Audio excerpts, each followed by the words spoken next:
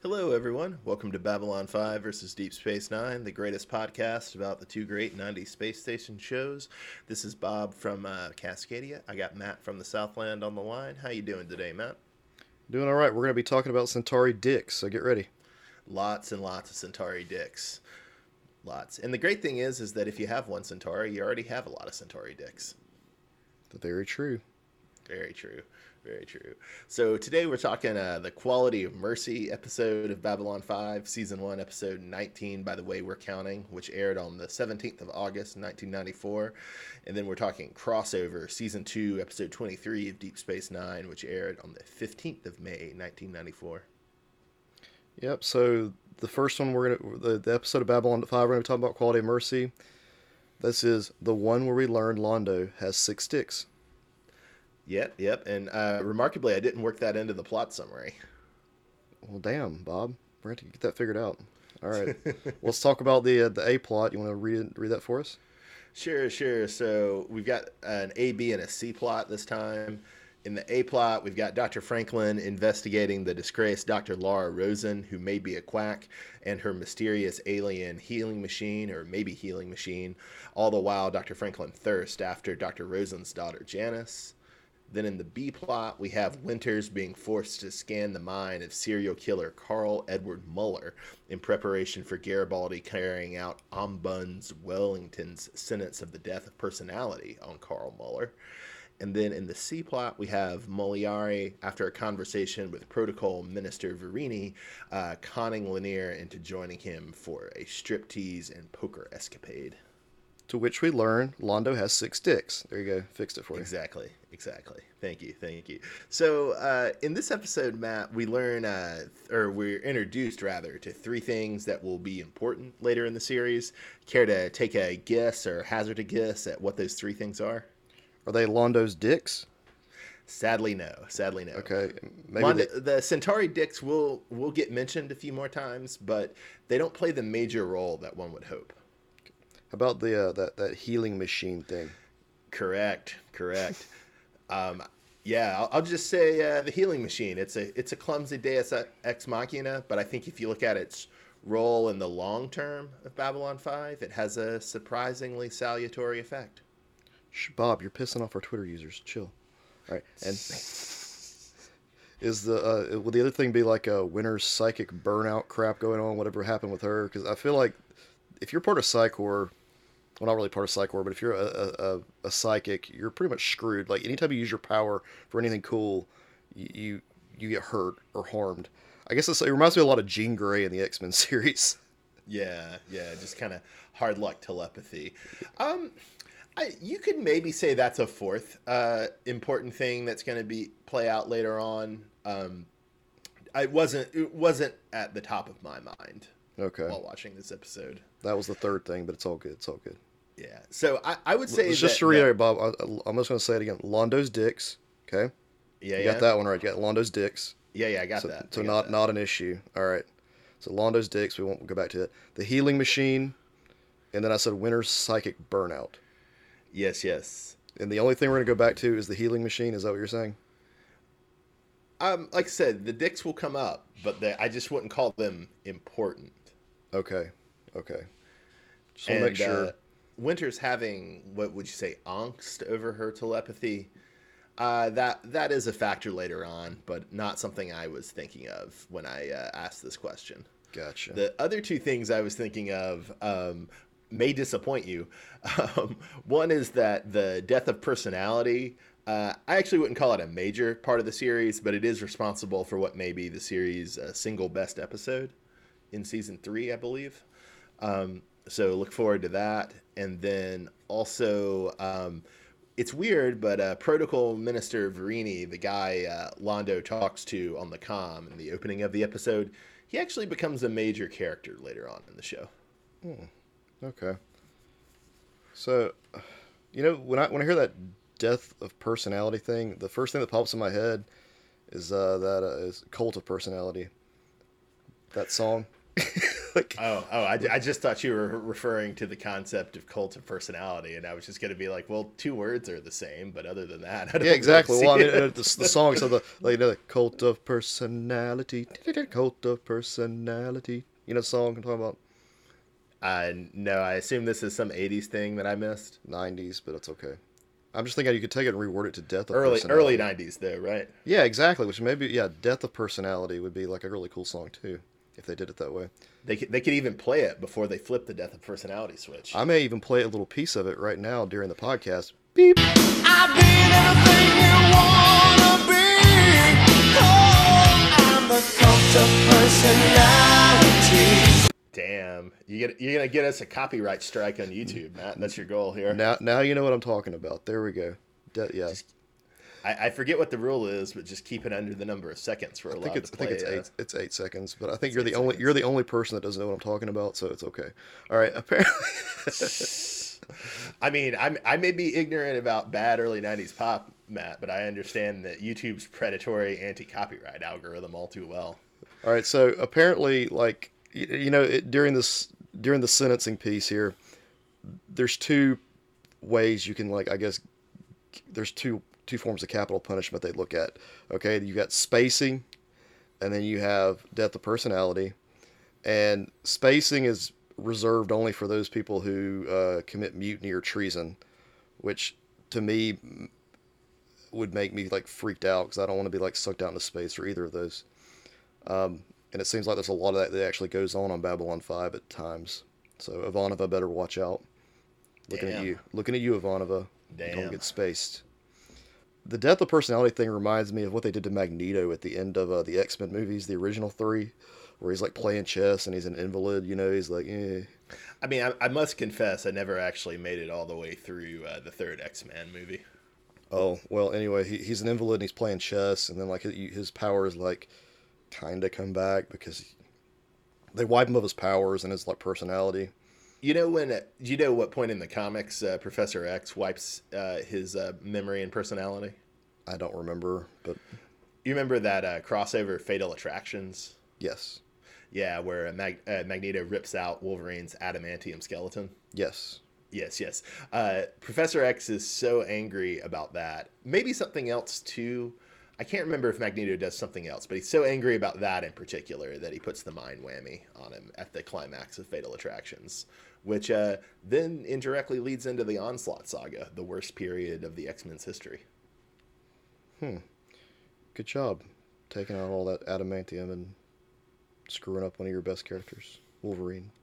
I don't know. I mean, I still think that's a cool thing. Like, it's, I mean, honestly, I love the Chris Claremont run, but it's kind of a criticism of the Chris Claremont run that it went on for, like 13 years. And, you never did the obvious thing. If you got a man with a metal skeleton and you've got a man with magnetic powers, and you can rip it out. Although, I guess in fairness to Claremont, I don't think we find out about the metal skeleton until maybe the late 80s. Yeah, I'm gonna raise my hand and go, what about Colossus? Can they like rip his stuff off too? Well, at this point in X-Men history, Colossus has joined the Acolytes and is working with Magneto because he is really angry that Professor X and Beast couldn't save his kid sister from the Legacy virus. Interesting. All right, folks. In case you're just tuning in, you're not listening to Jay and Miles' awesome X-Men podcast. We'll go back to, I'm gonna bite my tongue about that. we'll go back to we'll move ourselves back to Babylon 5. What do you think of Dr. Rosen? She's played by June Lockhart of Lost in Space fame. She actually was the mom on that show. Yeah. No, I thought it was a pretty good performance. I thought she looked vaguely familiar, but I didn't take the time to look her up. So I was kind of surprised when you laid this fact on me in the outline. And yeah, like you say in the notes, it's a real crime that you get June Lockhart from the original Lost in Space, and then you don't put her in a scene with Lanier, who of course is played by Bill Mumy, who was Will Robinson on that show. Yeah, it was kind of strange they didn't do that, and it really pissed a lot of people off on the internet back in the 90s. Like 10 people that were on Usenet. Most angry people on the internet should get a life and get a job, and I include myself in that. But I would say that's actually a pretty fair complaint. Yeah. JMS just flat out said though, like he couldn't find a way to get them together, like for any reason that would make sense story wise. So. Well, I mean, in the notes here, I start complaining about how Janice has a really ridiculous position in this episode where she doesn't care what her mother's doing or whether or not she's actually helping these people as long as it makes her mother feel good. And that position really annoyed me. And it's both absurd and deeply unethical. And so, I don't know, you could have just, like you say, you could have just not had Janice and, I don't know, had Lanier serve that role, I guess. Yeah, Janice could have been removed from this episode completely. Janice is the daughter of Dr. Rosen, for those of you listening, and her character is so pointless. But yeah, I mean, he could have just taken Dr. Rosen hostage, and that would have been fine. You didn't have to have Janice's character, other than for the love interest type thing they were doing with Dr. Franklin. So I did want to ask you, how much better or not did you think this episode was than our other medical and legal episodes of Babylon 5 Season 1, i.e. Believers and Grail? Well, Believers is like the worst episode I think I've seen so far, so there's really no comparison. If you had an episode where like Franklin does nothing but check the crew for prostate cancer, probably would have been better than Believers. Like, you can't get like worse than that. Grail was a fun episode, even with the premise it's named after, and I was glad to see the return of the courtroom drama. And I thought of a legit courtroom on a space station. It's kind of grown on me a little bit. Like I think it makes more sense than what we see on Deep Space Nine, where it's just they don't really go to too many. They don't have too many like trials or anything on Deep Space Nine, other than that one episode that we watched. Was it Dax? Dax, yeah. Yeah. Did you know there was a prison on B5? Do they call it a prison or do they just call it the brig? I thought they referred to it as a prison, but maybe I need to go back and look at that again. But even so, like apparently, do they put lifers in the brig? Well, I got the impression that they don't, like, it's only designed for short-term sentences, so that it would maybe be more appropriately called a brig or a jail. Just because I thought Garibaldi's like reluctance to keep Mueller there for the rest of Mueller's life, like kind of, he said they didn't have the space, but he also implied that that's not really like what the brig or I don't know, the prison, if you want to call it the prison, is for. Yeah. It was just odd. I didn't realize they kept so many people there if it's full. Like they must have a huge ass jail. I will say that at the risk of a spoiler, that one major character will do, I think, 90 days in the Babylon 5 jail in a future season. I might be misremembering the number of days. Solitary confinement? Question mark? It's not solitary. Good. It's not solitary, Good. which is good. It's dystopian as the Babylon 5 future is, with growing fascism in the Earth government, and the fact that apparently Bernie Sanders and Clement Attlee really lost in this timeline, and you don't have anything like government provided healthcare, and it's really expensive, and that most of the people in the down below don't have access to it. Despite all those facts, at least they don't seem to practice solitary confinement, which is recognized as torture by the UN, and rightfully so. Well, that's good to know. Thanks, Babylon 5. Yeah, that was a little bit of Econ watch, just ahead of schedule. Yeah. So, speaking of Grail, that creature that inhabits in a countersuit has tentacles that look an awful lot like the dick Londo uses to cheat at cards, Bob. Yeah, I think that's great. I noted that down in Thirst Watch as being ironic, and now I want to spin out, maybe there's a psychoanalytic theory you could do where the reason that Londo and the Centauri fear the Nakaleen's tentacles so much is it's really just fear of their own dicks and their own male potency. And so it's, kind of like the terror we might feel when we look at the head of the Medusa, Yeah, that's it.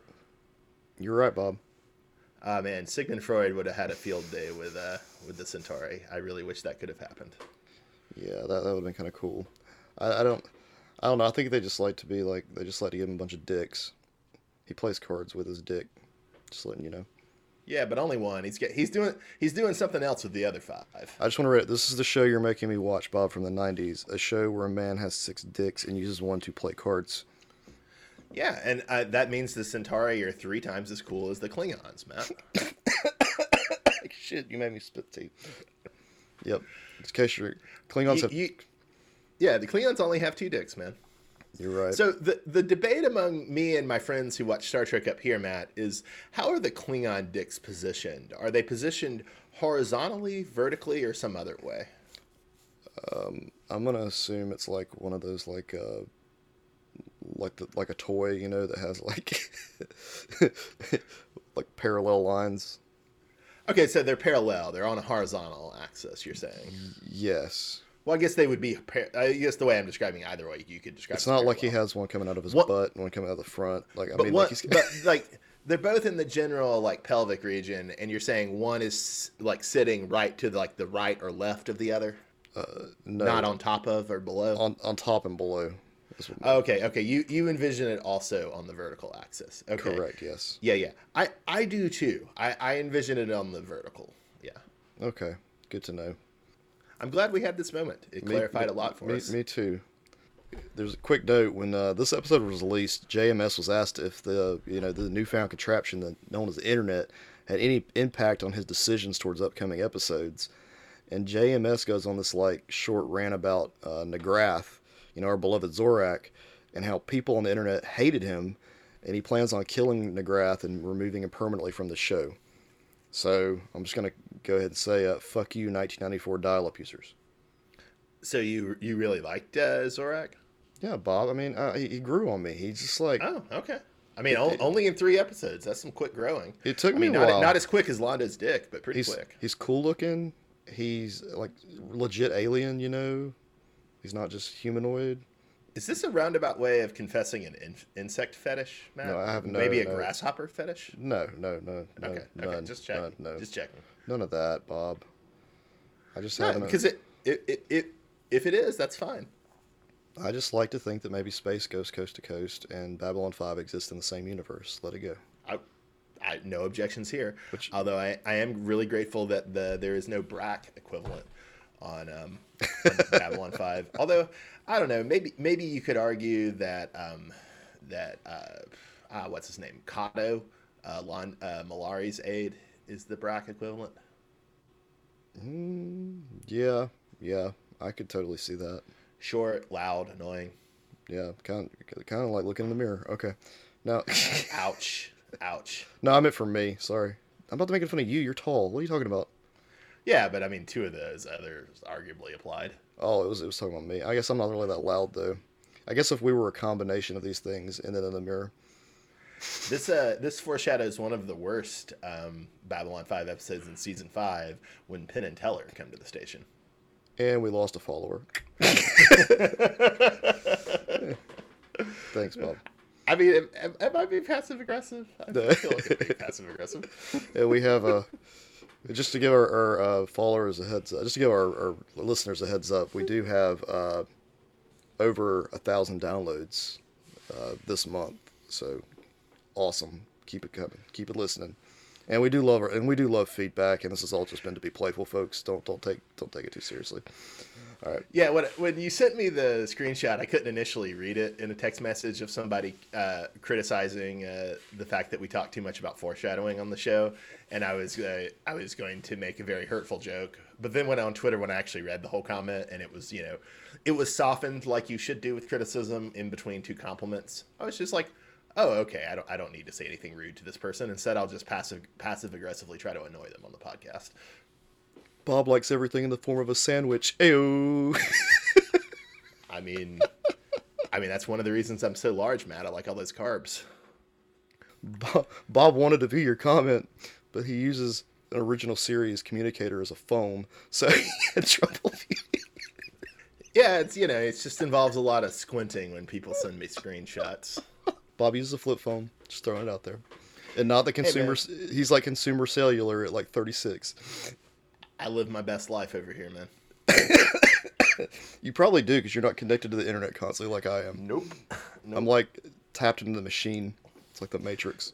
See, when I waste time doom scrolling Twitter, I do it in a chair in front of my desktop computer, and then after about 20 minutes, I feel like shit, and I usually stop and go for a walk. Well, Bob, I just look at my phone all damn day, like 24/7. Yeah, I don't think. So, which of us is living their best life, Bob? I mean, I don't want to like judge your lifestyle, Matt, but I think it's inarguably not you. You think it's not me? I think it's not you, dog. I'm gonna go get a communicator. Where can I get a flip phone, Bob? I just want to know where you get one. Oh god. You can't tell me you have the same one. You can't tell me you have the same one you've had for that this long. Do you want to hear the entire awful story about this? No, I really don't. Just tell me where you get it, because I don't even know where you find those. For years, I just got them at the AT&T store, and I got the same model for years, and it more or less worked. But then last year, I went to the AT&T store, and they didn't have them anymore. So I went to motherfucking Best Buy, and I got this one I have. But because of the way I guess they moved it to like 4G, like the phone doesn't work as well as it used to. So the sad thing is I probably am going to have to transition to a smartphone in the near future, because my current 4G phone can't do basic things right, like group texting. It's really annoying, which never was a problem on the flip phone when it was just 3G. Also, my old man still has a flip phone too, and I used to be able to send him pictures of my cat and my friend's pit bulls, which was nice and a good conversation piece between me and the old man. But now, on his shitty 3G flip phone, he can't even get those pictures anymore. So all I'm just saying is that progress leaves some people like me and my old man behind. Go to Patreon. Jesus. Now we're going to transition to a mirror universe where Matt can keep a straight face. Yeah, we're going to transition to the mirror universe. Matt can't laugh at his own jokes. This is the one where Kira and Bashir meet Dominatrix Kira in the mirror universe. And our A plot, with returning from Bajor's first Gamma Quadrant colony, a strange wormhole crossing puts Kira and Bashir into the mirror universe. Jim Kirk visited a century before in the original series. Then in the B plot, we have Kira getting wined and dined by her mirror universe counterpart, the Intendant. Meanwhile, she's also recruited by Mirror Kira's second, Mirror Garrick. At the same time, Bashir must work under the tyrannical oversight of Mirror Odo in ore processing, but his spirit stirs something in both Smiley O'Brien and Mirror Cisco. Smiley O'Brien. All right, so this is the sequel to the classic Mirror episode, Mirror Mirror, from the original series, and it's the first of 5 DS9 Mirror episodes. Enterprise Season 4 also did a Mirror Universe 2-parter, as did Disco Season 3, and Disco Season 1 has like a 4-part Mirror Universe arc. Of all those Mirror Universe episodes, Matt, which is your favorite? None of these, Bob. None of them. What? I thoroughly enjoyed the IDW Star Trek Next Generation Mirror Universe collection. Gotta check that out. It's a comic book. Graphic novels. Set of graphic novels. But Matt, don't Star Trek comics usually suck? No, it's pretty good. I liked it. They don't always suck. Okay. That was pretty good. There's Mirror Broken, Through the Mirror, and Terra Incognita. There's 3 different story arcs.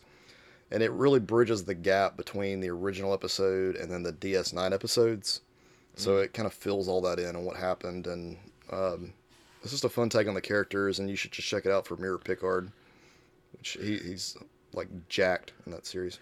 I have seen that in memes of jacked Mirror Picard. Did you ever read that Next Generation Mirror Universe book when we were kids? I think it was called Dark Mirror by Diane Duane. I think I did, yes. I sort of get stuff starts to overlap after a while, but yeah, I think I did. Yeah, I owned it, but I don't think I ever read it, which is a shame because I really liked some of Diane Duane's like original series novels. I just don't think I ever got around to reading that one.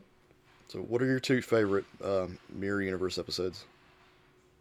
Well, I would just like to first say that although I have enjoyed some Star Trek comics, like the Star Trek Planet of the Apes comic, really good actually, and the Star Trek Legion of Superheroes crossover comic, really good. The Star Trek Doctor Who comic sucked. I'm still a little bitter about that one.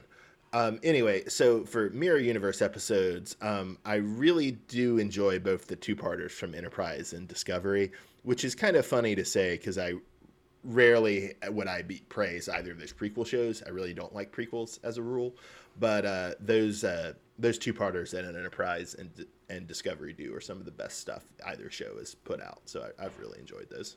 Yeah, the only thing I remember about the 2 Enterprise episodes is they changed the opening theme music. It used to, from Faith of the Heart to whatever. I can't remember what they played. Some kind of like. I think it's just a darker instrumental theme. version. maybe. Yeah, or dark, But- maybe it's not an instrumental version, but it's an instrumental theme. Yeah. Yeah, it wasn't, Faith of the Heart, which is hilarious. They should have just turned it into like Satan of the Heart or something like that. Yeah. So, Yeah, and I mean it's not a coincidence that the best 2 episodes of Enterprise had a different opening. I'm just saying. so let's take a look at the different characters in the Mirror Universe. What did you think of Mirror Odo? Mira Odo was a hoot. I'd forgotten about the rules of obedience gag. That was a good gag.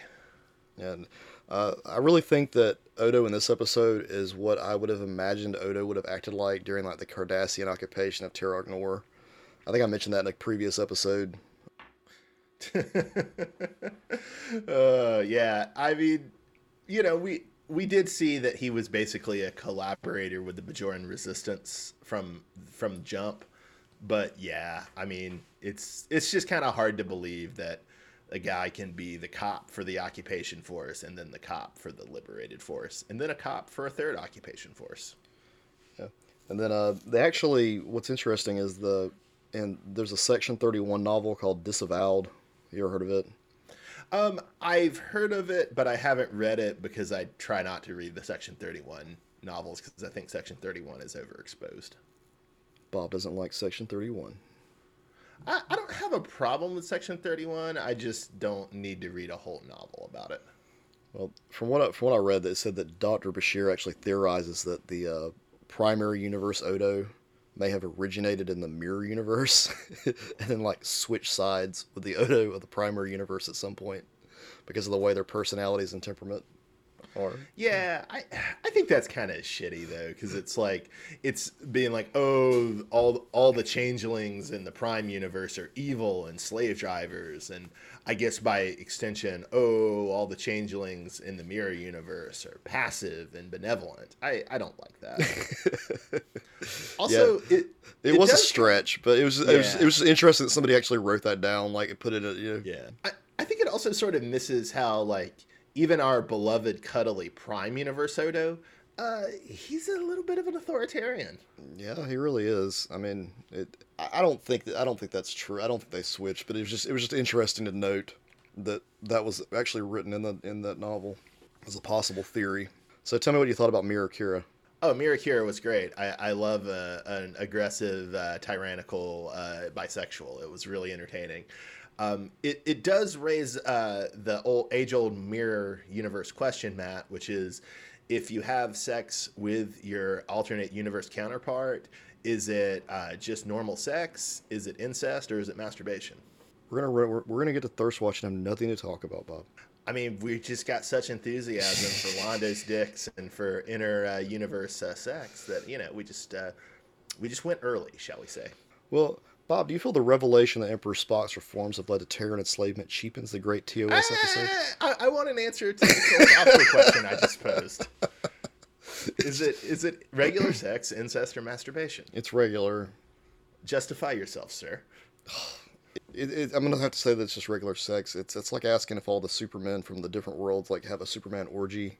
There's no like incest there. There's no masturbation because there's multiple people.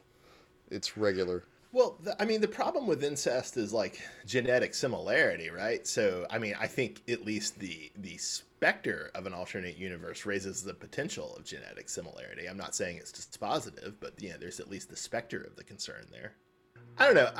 I like the theory that it's actually just masturbation. Oh, okay. In the sense that like anyone would do it. Like you'd just be like, oh, okay, yeah. Okay.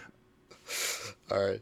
So let's keep going. Let's go back to that in Thirst Watch. I will say as a little bit of foreshadowing that the Mirror Universe sex issues get even creepier in future Mirror Universe episodes. Yeah, I've heard of. I vaguely remember that. Yeah, Cisco does something that at least in my memory, is super, super shady in a future Mirror Universe episode. I did think the way this episode handled being a sequel to Mirror Mirror was pretty interesting, because there hadn't been a whole lot of like direct sequel episodes in between Star Trek series yet. I guess we did have that Next Generation episode where they get the same disease that they had in the original series. So I think it's the Naked Time is the original series episode, and the Naked Now is the Next Generation episode. So you'd had some sequels like that, and then you'd had Blood Oath, which was in some sense a sequel to the original series, where you had the 3 Klingon captains showing up on DS9. But this still seems to be a relatively early example of it using doing direct sequels in between Star Trek series. And so it was just kind of fun that like Prime Kira has never heard of Captain Kirk, which, is probably right. Even though he's an important captain, why would this Bajoran resistance fighter ever have heard of him? And then I did also enjoy the idea that it's like Emperor Spock's reforms have led to Terran enslavement. I thought that was kind of an interesting spin on doing a sequel. Although I could also see where it's might be a little annoying if you really love the original and it's just like, oh yeah, okay, actually all the good things that Prime Kirk and Mirror Spock did, actually none of it matters, and just the mirror universe is inherently evil and things get worse and worse. Yeah, I mean, Kirk's influence was like this huge gross violation of the Prime Directive in that original episode. And like we discussed in the last episode we discussed, you can't just change these things overnight and leave them alone. And there's probably a reason that the Terran Empire was so brutal to begin with. So it just doesn't really work that way.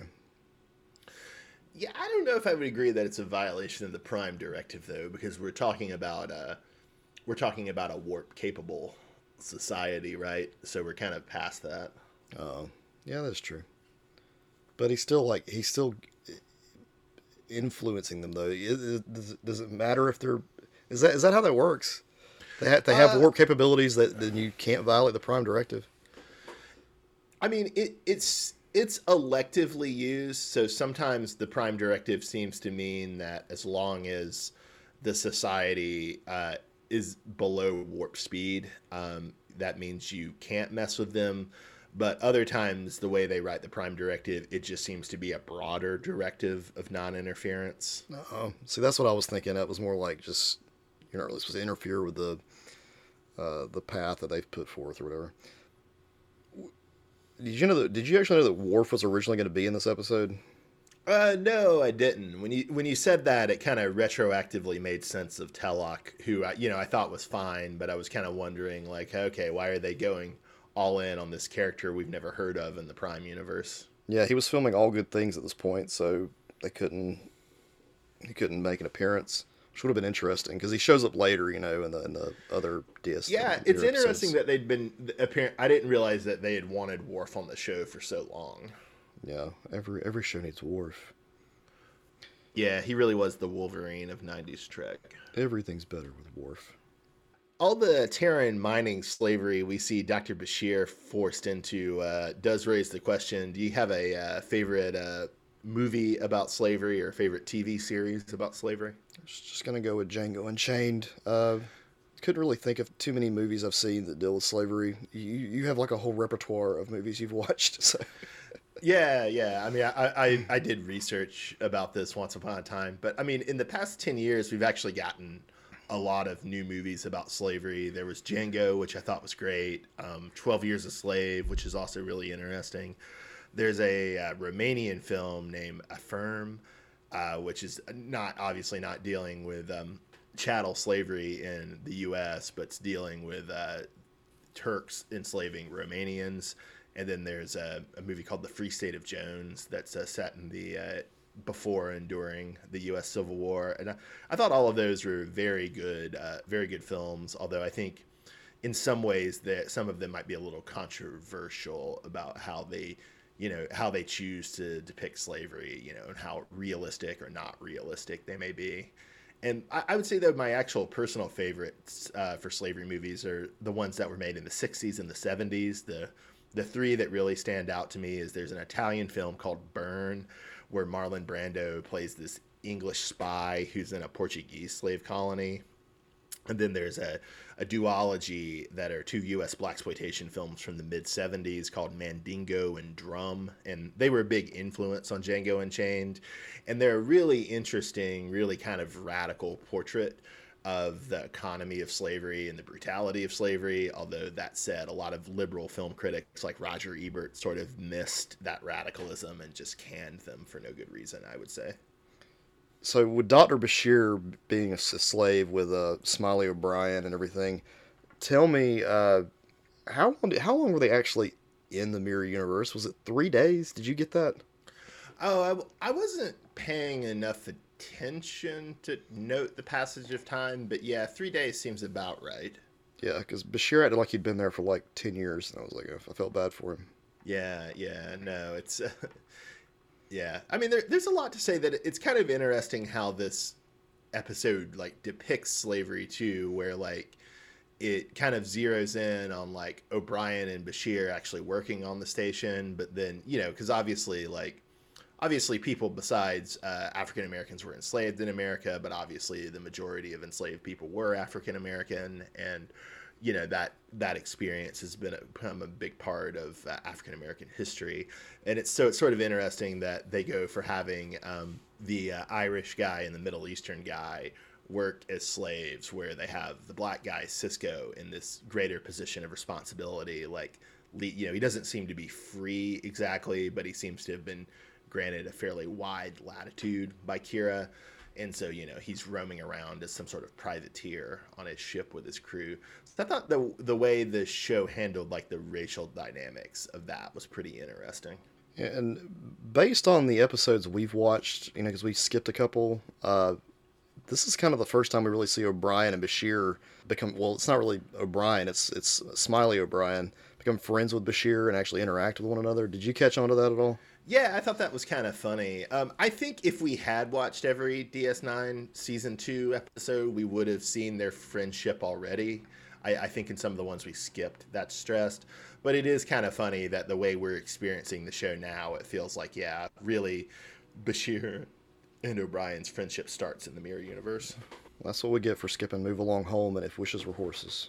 Yeah, I mean, there's always a price. There's always a price. I think the one that really does cement their friendship is it called the Armageddon game in Season 2? Yes, yeah, we did skip that one. Yeah, I think that's the one that kind of cements Bashir and O'Brien as buddies. Although, again, I haven't watched it in years, so I'm not totally sure about that. What do you think of Bashir killing Slave Master Odo? It was kind of cool. It was, you know, Odo blew up.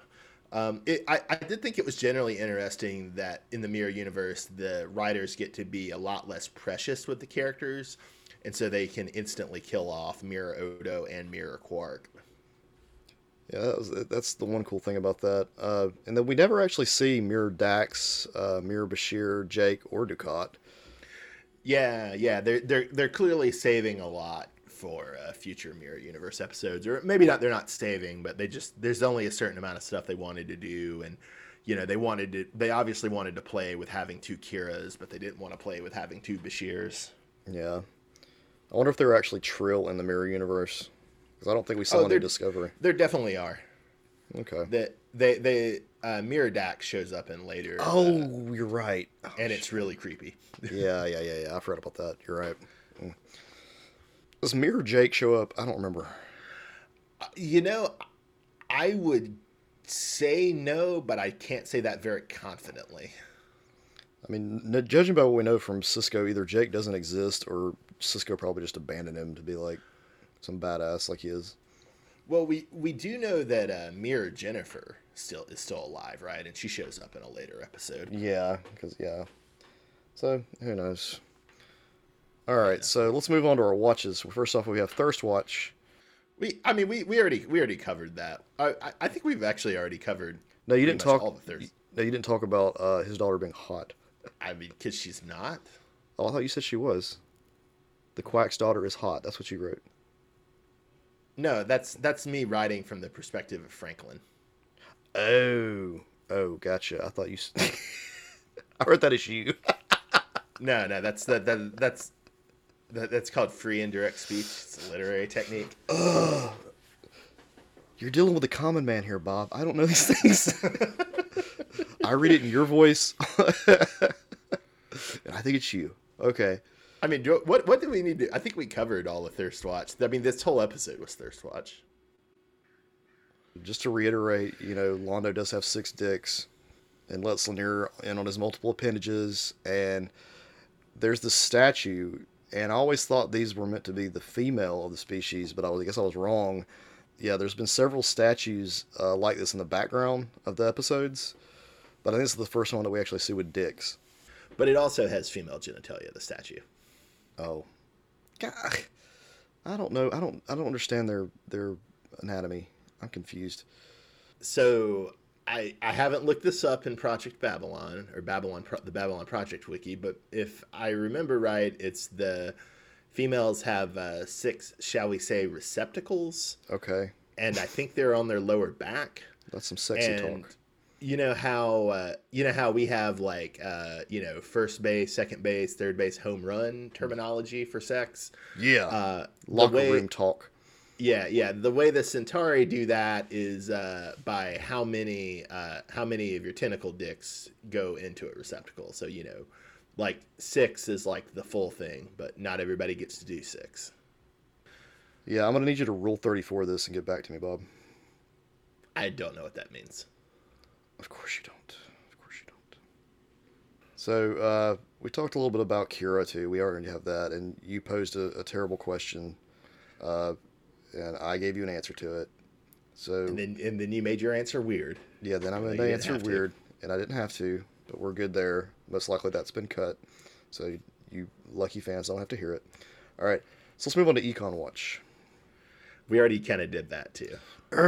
Bob, you've got to follow the format. All right. Anyway, you did mention that healthcare is very expensive. I did want to point out that I definitely would want the Star Trek healthcare if I had the option. With Star Trek healthcare, you can get stabbed through the heart in a bar fight, and you get an artificial heart. Then you can go on, you can become a Borg, you can get that shit removed from you completely. You can die from a brain disease, and they'll put you in an android body. Have you ever seen an episode of Star Trek where Picard is on the phone settling medical debt for any of this shit, Bob?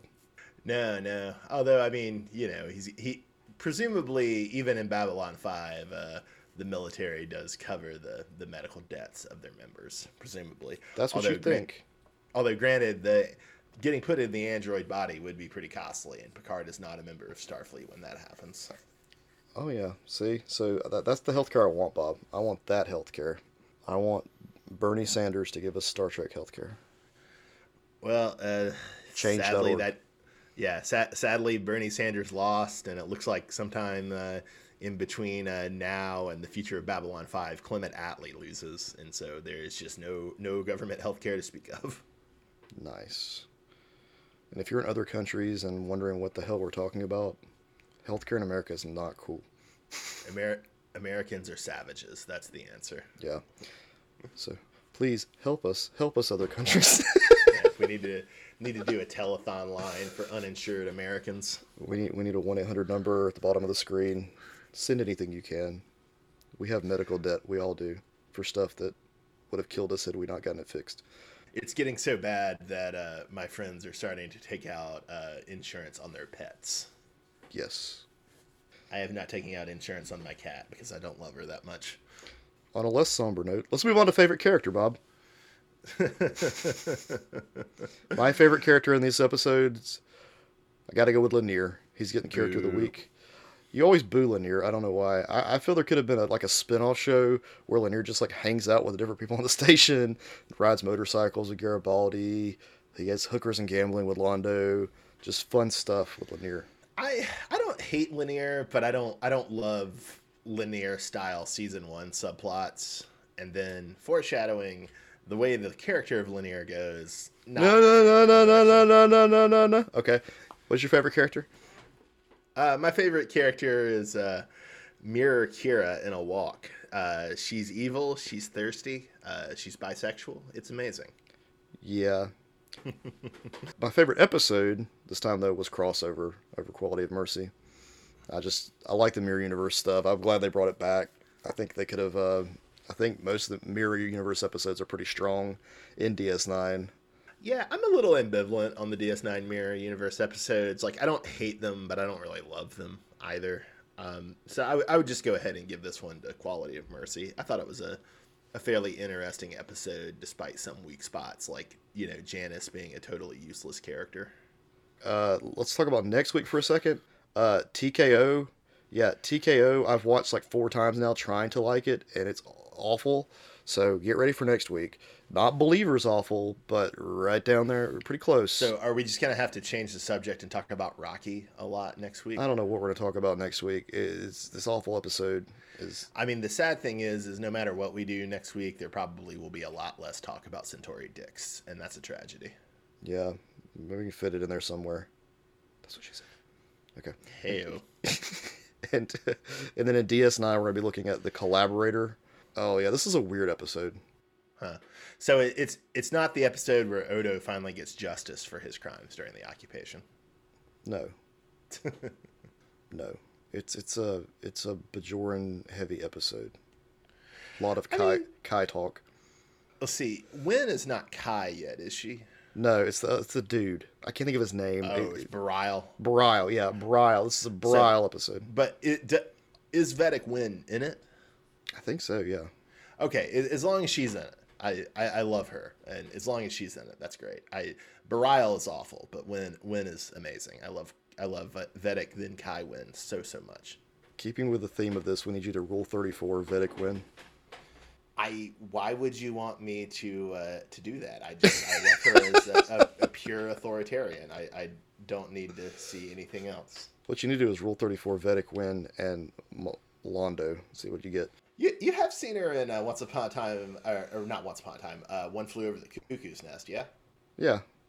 She was a looker back in the 70s. Yeah. She was Nurse Ratched, right? Yeah, she was Nurse Ratched. Yeah.